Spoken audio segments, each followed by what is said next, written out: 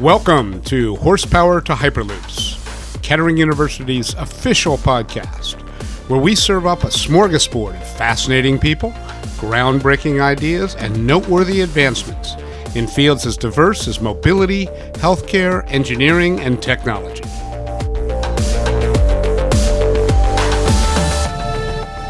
The fact is, your son one day will have a vehicle show up in his driveway and pick him up and take him to work. And then it'll drive off and do 5 other things and come back and get him at 5 o'clock, take him to the grocery store, take him home, and then take off to do 5 other things overnight only to come back and get him at 7 o'clock in the morning. That reality, that capability and technology exists. It exists with our partnership with Cruise, and we're going to be building on that in this decade strongly. Hello, I'm Tim Troop Noonan, your host for Horsepower to Hyperloops. And that was GMI grad Gerald Johnson, Executive Vice President of Global Manufacturing and Sustainability at General Motors, talking about just one of the mobility technologies he and his colleagues at GM are helping to bring about. In our discussion today, Mr. Johnson talks about the push to build more efficient combustion engines over the next 10 years in the transition to electric vehicles, GM's commitment to an electric future, the impact autonomous vehicles will have on our day-to-day life, and how sustainability, diversity, equity, and inclusion will be critical strategies in reaching all these goals. Gerald Johnson, thank you very much for joining us today on Horsepower to Hyperloops. We are talking a lot about today General Motors' commitment to EV and electrification, and yet just recently, in the past week or two, you were in Flint, I believe, to announce the investment of almost $1 billion in 4 plants in Flint, Defiance, Ohio, Rochester, New York, and Bay City, Michigan, to support combustion engineering and combustion engines. So talk to me a little bit before we get into GM's long-term commitment to EVs about how that investment fits into the overall strategy. Sure. Glad to be here, by the way, Tim. So General Motors is committed to our mission of creating a world with zero crashes, zero emissions, and zero congestion. And we believe in the all EV future, and we're committed to that journey.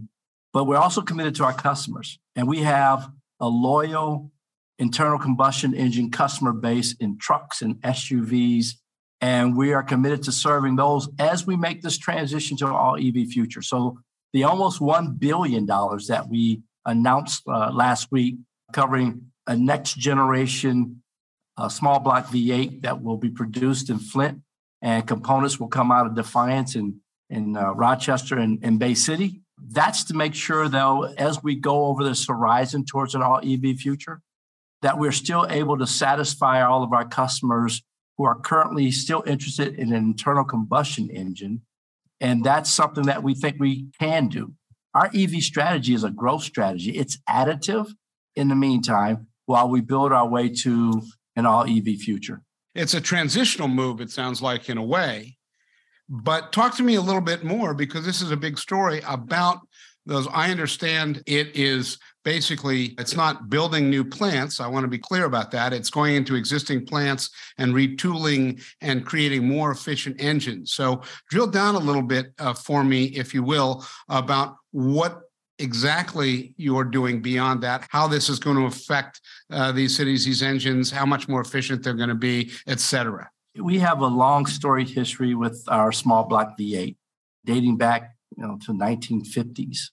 The current generation, Gen 5, as we call it, we're going to update to Gen 6. It will be more efficient. It'll also be more cost effective. And we're proud to be able to make the investment in the workforce and the teams that we have already in place at Flint Engine.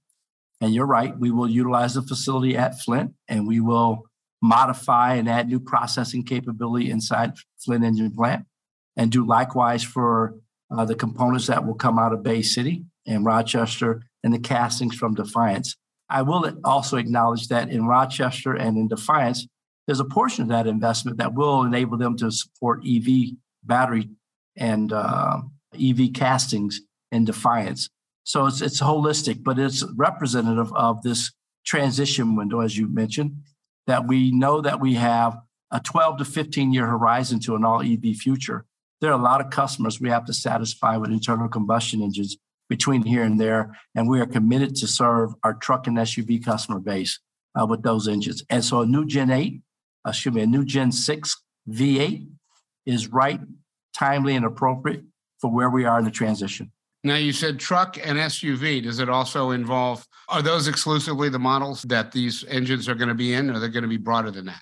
Yeah, it's broader. I use truck and SUV as just the major customer base, but we, just like our current generation of V8, we will utilize this generation of V8 across the portfolio. Well, that's illuminating, because you hear these things like California says they're not manufactured anymore after 2030. So you get this sense of a turn on a dime, and it's not that way. And it's transitional, which makes a lot of sense from the individual consumer standpoint. It's going to take time to shift over. I still have internal combustion engine cars. I have a hybrid. So I can see where that's going. So talk to me a little bit about that transition, and let's move into the vision for the future. It's amazing to me as a consumer that we can even envision a future that's fully EV. And to that end, when are we going to get to fully EV? Because right now the infrastructure is not there. It's a challenge in a way to plug in here or there, or for the hybrids and for the batteries. I know they're building battery plants and so on. So talk to me about the transition, how that's going to work, and when we're going to get there, wherever there is, however you define it.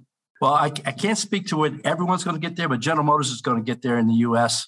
in our light-duty vehicles by 2035. That's our projection. That's our commitment and aspiration. But the journey, if you just think back 3, 4, 5 years ago, where EVs were then, and you look at where they are now, they were 2% of the market then. They're closer to 10% of the market now.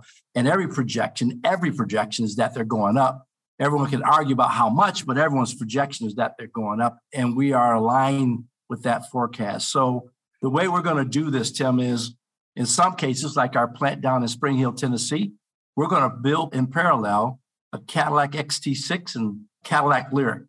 And we will adjust our volumes between internal combustion XT6 and the all EV Lyriq based on customer demand in the same segment. So there, much of our strategy is parallel. But now in Factory Zero, there will be 100% of an EV plant. And there we're going to produce a multitude of products, the Hummer, the E Silverado, the E Sierra, et cetera, down there. But that'll be dedicated. So our plan is to convert completely some plants as timing allows for it, but in some cases also to build in parallel an internal combustion engine vehicle and an EV engine propulsion vehicle in the same facility. That's how we're going to manage the balance between the two over the transition. But to restate, the end goal is that by 2035, you are producing entirely EV vehicles. You're not doing the internal combustion. So what happens to the 4 plants right now in, 13 years? You've retooled them for internal combustion. I suppose you'll retool them again to meet the needs of the EV. Is that correct? Absolutely, Tim. We've been very clear that we want to make sure everyone has an opportunity to go with us into this transition. And so for the most part, we know how to do that with assembly plants. We know how to do that with the transmission versus a drive unit. And the engine plants, we will utilize battery assembly and or opportunities in one of our other facilities to help us make that transition to EVs. But we have an opportunity for everyone. That's our commitment. Now, the batteries, I know there are other companies making batteries. If I'm not mistaken, are you producing batteries on your own, or are you in partnership with other companies producing batteries, or are you buying batteries? Are they suppliers? How does that work? Right now, we're doing both. We're buying batteries currently that go into our current Bolt EV and Bolt EUV. We buy those batteries from LG. And we also have a joint venture with LG called Ultium. And that plant just started up recently in Ohio. We have a second plant under construction in Tennessee and a third plant under construction in Lansing within that partnership. So we want to be able to bring that technology and bring battery capacity into our processing with that partnership. So obviously, you're not talking about this model or that model. I'm sure you will lead with some models, more EVs than others, but ultimately all models. This is kind of a basic question, but I'm sure people wonder how many models of truck, SUV, smaller cars do you talk about when you talk about that sort of metric? Well, when I think about what we've already announced and what we're getting done yet this year, we already have an EV Hummer. We already have a Bolt EV, small crossover SUV. We have the Cadillac Lyriq. We have the Bright Drop van, all on the road right now. We've announced that we're going to launch an Equinox this year and a Blazer this year. Our goal is to make sure that we have a portfolio that's broad enough for everyone to participate at their respective market segment or market need and price point. Didn't mention our e-Silverado that will also launch this year. So we are building out a portfolio that allows everyone to get in with the same functionality that they need for their family or for their business with an EV option. And then we're going to continue to grow that as we go on into the second half of the decade. Will that involve an expansion of personnel? I mean, do you build EV cars with less or more or the same amount of personnel than you did with combustion engines? The way we see it, the personnel required to build EV vehicles is about the same. It's very close and similar in assembly plant. And when you account for battery assembly instead of engine assembly, and you account for battery cells and instead of cylinders and components, ultimately the personnel required to build an EV is about the same as it is today for an internal combustion engine vehicle. And I'm sure as time goes on, obviously you're going to be getting new and young employees. But it occurs to me just in the course of this discussion that you're going to have to also make a significant, and I'm just guessing, investment in retraining some people to work on the newer vehicles. Is that a piece? Oh, absolutely. But Tim, that's no different than what we do today. Right. When I launch a new vehicle in whatever facility, the small block V8 that we're going to launch in Flint that we've been talking about, we're going to train people to be able to do that work.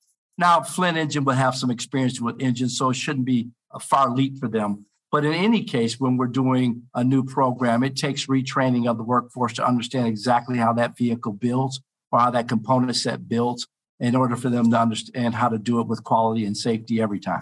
Well, now that's really one question people have is and you and I talked about this briefly, people are very aware, particularly people that are about to buy, that there are federal subsidies for purchasing electric vehicles. And they're also very aware that certain administrations are more favorable to subsidies than other administrations. And of course, we're in a Democratic administration. We left a Republican. Who knows what it's going to be in 24, 28, 32. But you obviously have to sail above all those winds in a way, if I'm not mistaken. Well, we had a strategy in place to move towards EVs under Republican administration, obviously the prior administration, and we're continuing that strategy under this current Democratic administration, and we will continue it under the next administration, whether they're Republican or Democrat, mainly for two reasons. It's still our mission to create a world that has zero crashes, zero emissions, and zero congestion. This is that strategy for us, and EVs is the way that we're going to get there. And we're going to do that working with whatever administration is in place at the time. And there would be multiple as we make this journey over the next 12 to 13 years as well. For sure, we have to do it because it's the strategy for General Motors. And of course, we're always going to work with our partners in government. And again, just flying off some things you just said, I understand certainly how EVs lead to, you can aspire to zero emissions and with different safety, because the safety in cars now is extraordinary, the things that you have. I love all the safety features in cars. But how does your plans, whether EV or anything else, how do you address the question of zero congestion? That seems to be something that's out of control of the car manufacturer to me. How do you address that? Once again, like everything else, it does take an entire environment. But what we're saying with that is upon our EV platform, we are also going after an autonomous vehicle, and we're building autonomous vehicles. The world in an autonomous situation where you have all or significant number of autonomous vehicles that are speaking to each other and monitoring traffic conditions, continually redirecting traffic to keep it flowing smoothly. Those are the things that we think enable zero congestion, because vehicles and the road even and the use of technology will allow traffic to flow more seamlessly than just what it is today, where we're all barreling down 75 or all barreling down 23 and not realizing that there are alternative routes that may be quicker. And with an autonomous vehicle, the vehicle will make that assessment and take that path. And of course, autonomous vehicles, you have the same EV aspirations for autonomous as regular. But is there any way to predict, are there any thoughts out there about at any particular point, maybe 2035, when you're all EV, what percent of the vehicles that you're producing will be autonomous and what percent will not be autonomous? Or is anybody, are you letting the market and demand just determine that as time goes on? I don't have a prediction for that, Tim, but I can tell you that autonomous vehicles are much closer to reality in our future today versus 2035. For example, we are already running autonomous, working through a Cruise organization, autonomous vehicles in San Francisco, in Phoenix, in Austin, Texas, and they're operating in real traffic and real situations without drivers. That is a reality. And the fact is, your son one day will have a vehicle show up in his driveway and pick him up and take him to work. And then it'll drive off and do 5 other things and come back and get him at 5 o'clock, take him to the grocery store, take him home, and then take off to do 5 other things overnight to come back and get him at 7 o'clock in the morning. That reality, that capability and technology exists. It exists with our partnership with Cruise, and we're going to be building on that in this decade strongly. That's really cool. I had another podcast with another Kettering GMI graduate. He was a Kettering graduate, and he runs a company called Applied Intuition, I think it's called. And they make a lot of the software for autonomous vehicles. And that was a very interesting discussion. I'm personally looking forward to the time when I can get behind the wheel and take a nap and take a trip at the same time. But by the way, we are talking with Gerald Johnson, Executive Vice President of Global Manufacturing and Sustainability at General Motors. And to this point, we've been talking about the electrified future, if that I can use that term, and GM's plans and aspirations. Let's move to the sort of the other part of your job title, sustainability, which also applies to you're very involved in equity, diversity, and inclusion. And you have said that, or not you, but I mean, General Motors has said it has an aspiration to become the most inclusive company in the world. Can you tell me what that means? Can you unpack that aspiration for me? Sure. First of all, we realize that it's an opportunity, given the workforce that's available to us today, for us to be ever more innovative, correlated to being ever more diverse and inclusive.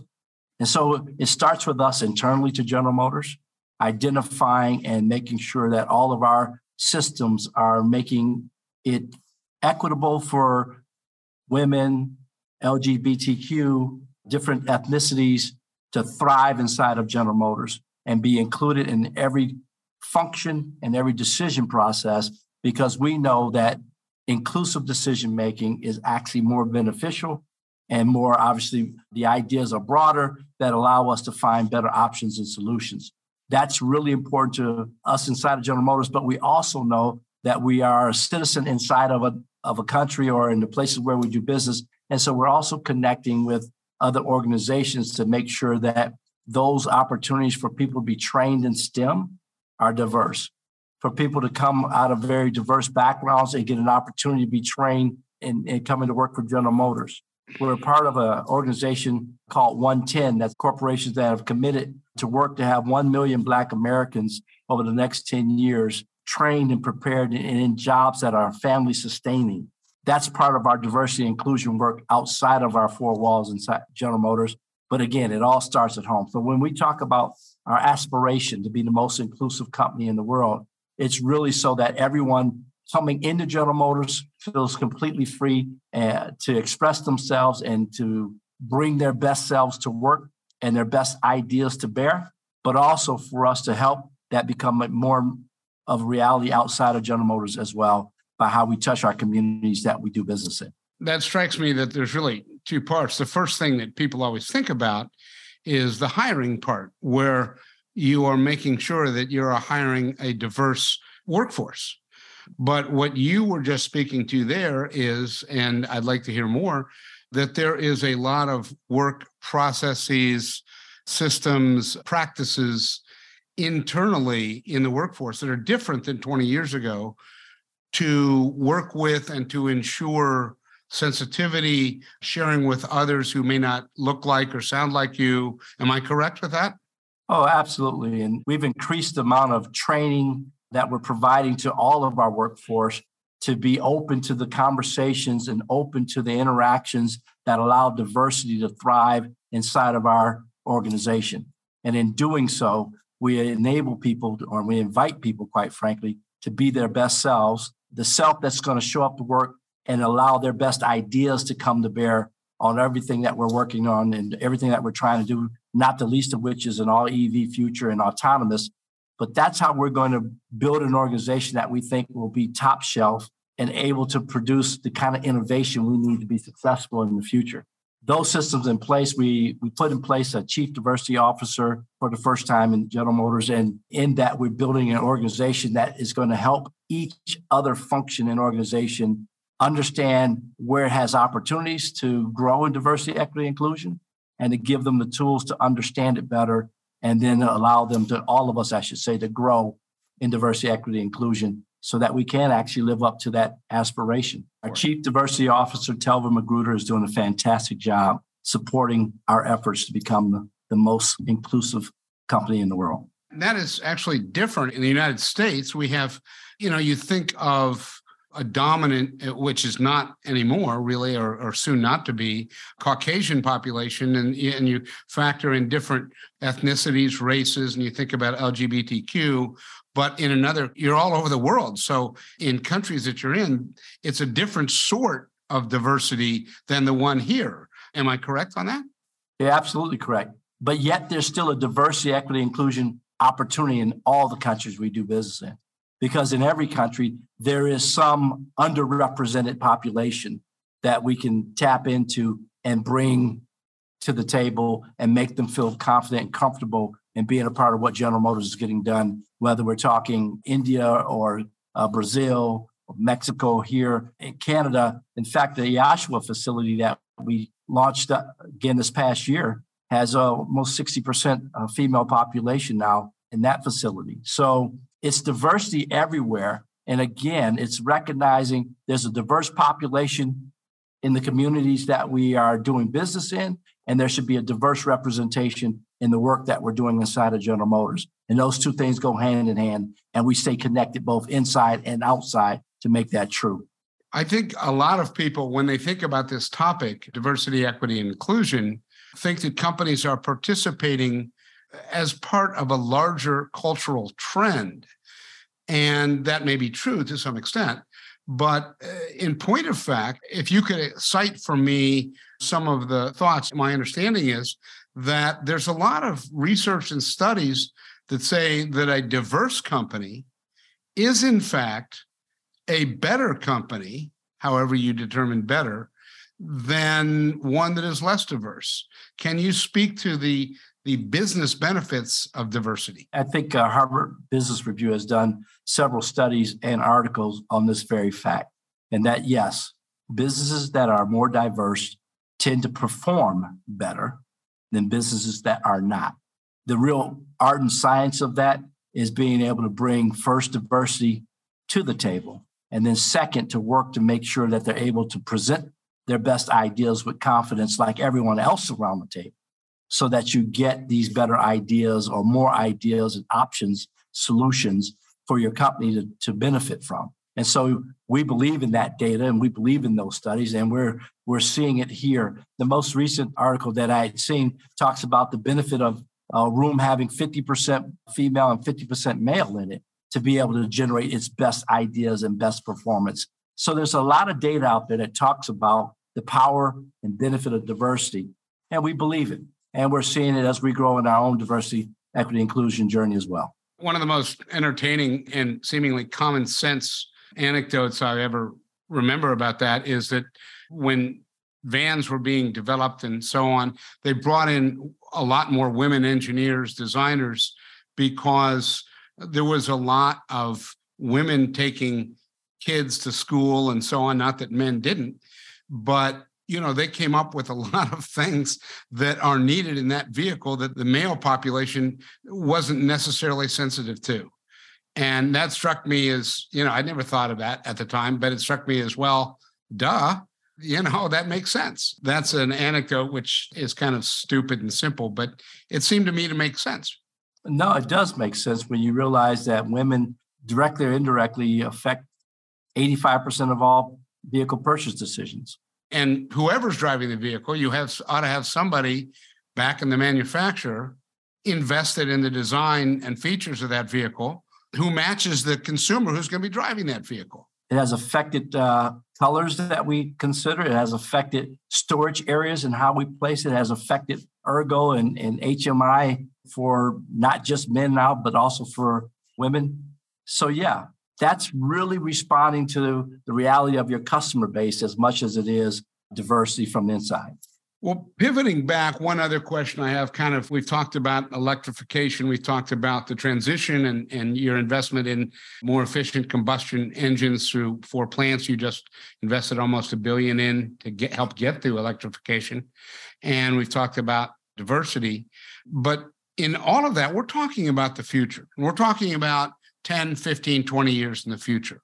As somebody who's been in this industry for so long and is sitting very near the top of one of the companies leading the way to this future, are there other things that we as consumers ought to know besides electrification, diversity, on the way things are going to be different? Autonomous vehicles, of course. Are there other things out there in the midterm, which I call 10 to 20 years, or even in the far term? I guess somebody would guess, well, when are we going to get to flying cars?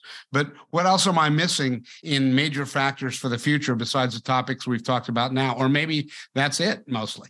Well, Tim, certainly that's what's on our plate right now. And that's going to be on our plate for the next decade easily as we transform to an all EV future. But there's also technology like fuel cell technology. There is an EVOS that we put on display 2 years ago, I believe, at CES, where we showed a EV air transport. And there are companies that are looking at that as air taxi availability. So those things are out there. I think right now for us, just throwing it out there to 2035 and what we have on the table, we have battery technology, which is not done. I expect the technology around batteries to continue to evolve.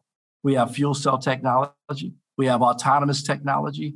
And that's a lot to do right now in front of us. And that, quite frankly, is more change in our industry in this decade alone than we've seen over the last 50 or 60 years, for sure. I know you have a futures area that just looks into all kinds of things. I always think that's fascinating to see what's down the road, but everybody looks at 25 and I'm wanting to look at, well, what's it going to be like in 100 years? But that's kind of silly because nobody knows. It's changing too fast. And I guarantee you that I understand that what we're doing now is greater change, and I've been around long enough to know, than there has been in decades, in 4, 5, 6 decades. This is really changing.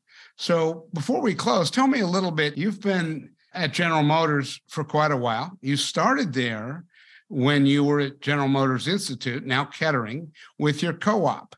So tell me a little bit about your journey. Very few people at this stage of their careers could have said 40 years ago that I wanted to get to this exact spot. So tell me a little bit about your journey and how you started and how you ended up where you are now.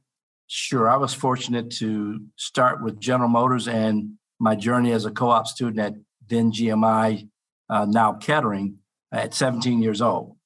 As my first starting point in a plant, I started as a co-op student in what was then a Fisher Body plant just outside of Cleveland, Ohio, which is my hometown. And I can tell you, I can remember standing in the aisleway talking to a couple of my colleagues and each of us projecting what we wanted to do or wanted to be. And at that time, I just wanted to be a plant manager because a plant manager was what you saw the most as a leader who had the ability to affect and the responsibility, quite frankly, for the well-being of thousands potentially of people in the plant. And that was probably my goal at that particular starting point. Afterwards, it's not so much a goal, it's just so much of a passion for manufacturing. I really enjoy what I do. I really have enjoyed my career path, which has primarily been in manufacturing. I've done some things in quality and quality engineering and labor relations as well. And I've done some things overseas that have broadened me. But my passion is the safety, well-being, development, and performance of, at this time anyway, roughly 93,000 manufacturing people around the world. That's my focus, and that's my privilege, quite frankly. And the journey has really been taking on new assignments and new experiences and being willing to challenge both myself and accept the challenges put in front of me, which is what I encourage everyone to do, especially if you're a graduate of Kettering. You're certainly smart enough. You can go out there and face the world and face challenges that have unknown solutions as yet and lean into them. Well, it strikes me that, and you were, what, I assume a mechanical engineer is where you started? Is that right? Actually, no, I was a manufacturing administrative student at Kettering. Uh-huh. And then I subsequently went and got my master's in operations from MIT, Sloan School, again, with the support of General Motors. And obviously, I've done a number of different kinds of training sessions, inclusive of Harvard training sessions, to help broaden me and to prepare me for the role that I have today. And what advice, and you sort of just did it, but what advice would you give students at Kettering, students elsewhere who aspire for the automotive, now mobility industry, or people who are young in their career? What do you think they ought to be thinking about in terms of their aspirations and how to get where they want to go? Well, first of all, I will say this. There's no better time in the recent history of the automobile industry for new engineers, new talent to come aboard and be a part of this transformation. There are problems that are yet to be solved, and all of them are intriguing, and they're all about changing an industry that, quite frankly, affects the world. So first of all, lean into this industry, because I believe you'll be thrilled and challenged consistently, and you can have a great career. The second piece is lean into the toughest problems that you can find. Particularly at Kettering, I would say about the generation coming up, they're hugely intelligent. And so leaning into the unknown is where you're going to find how strong and how creative you can become, and how creative you can be as a part of a team to solve something that you may never even thought you could solve, or something as complex as autonomous vehicles and all the variables that come into play there. These are the kinds of things that we need young, creative, innovative minds coming on board. And please, please, please, and I'll say this to those graduating, look back and find the next generation of STEM talent, because there's so much more out there. I still don't think we're discovering all that we can of our STEM talent, particularly in the United States. And each one of us that have come through that journey, I think should go find someone and make sure we can inspire them to come along the journey as well, because we can utilize all the innovators that we can as we move forward as a country and as we move forward as an industry. I got to believe that innovation is the key word with all the change going on. I can't imagine anything more exciting than thinking about where autonomous vehicles or electric vehicles or any of the other things we've talking about are going to go. And it's going to need creative, innovative people. So, and I think it must be fun for you to sit where you're sitting and overseeing a lot of this manufacturing, and also tending to the sort of sociology of the workforce with diversity, equity, and inclusion. So thank you for all of that. Thank you for being a loyal alum of Kettering, and Executive Vice President, Global Manufacturing and Sustainability, Gerald Johnson. I appreciate your time being with us today. Thank you. Thank you, Tim. I've enjoyed it.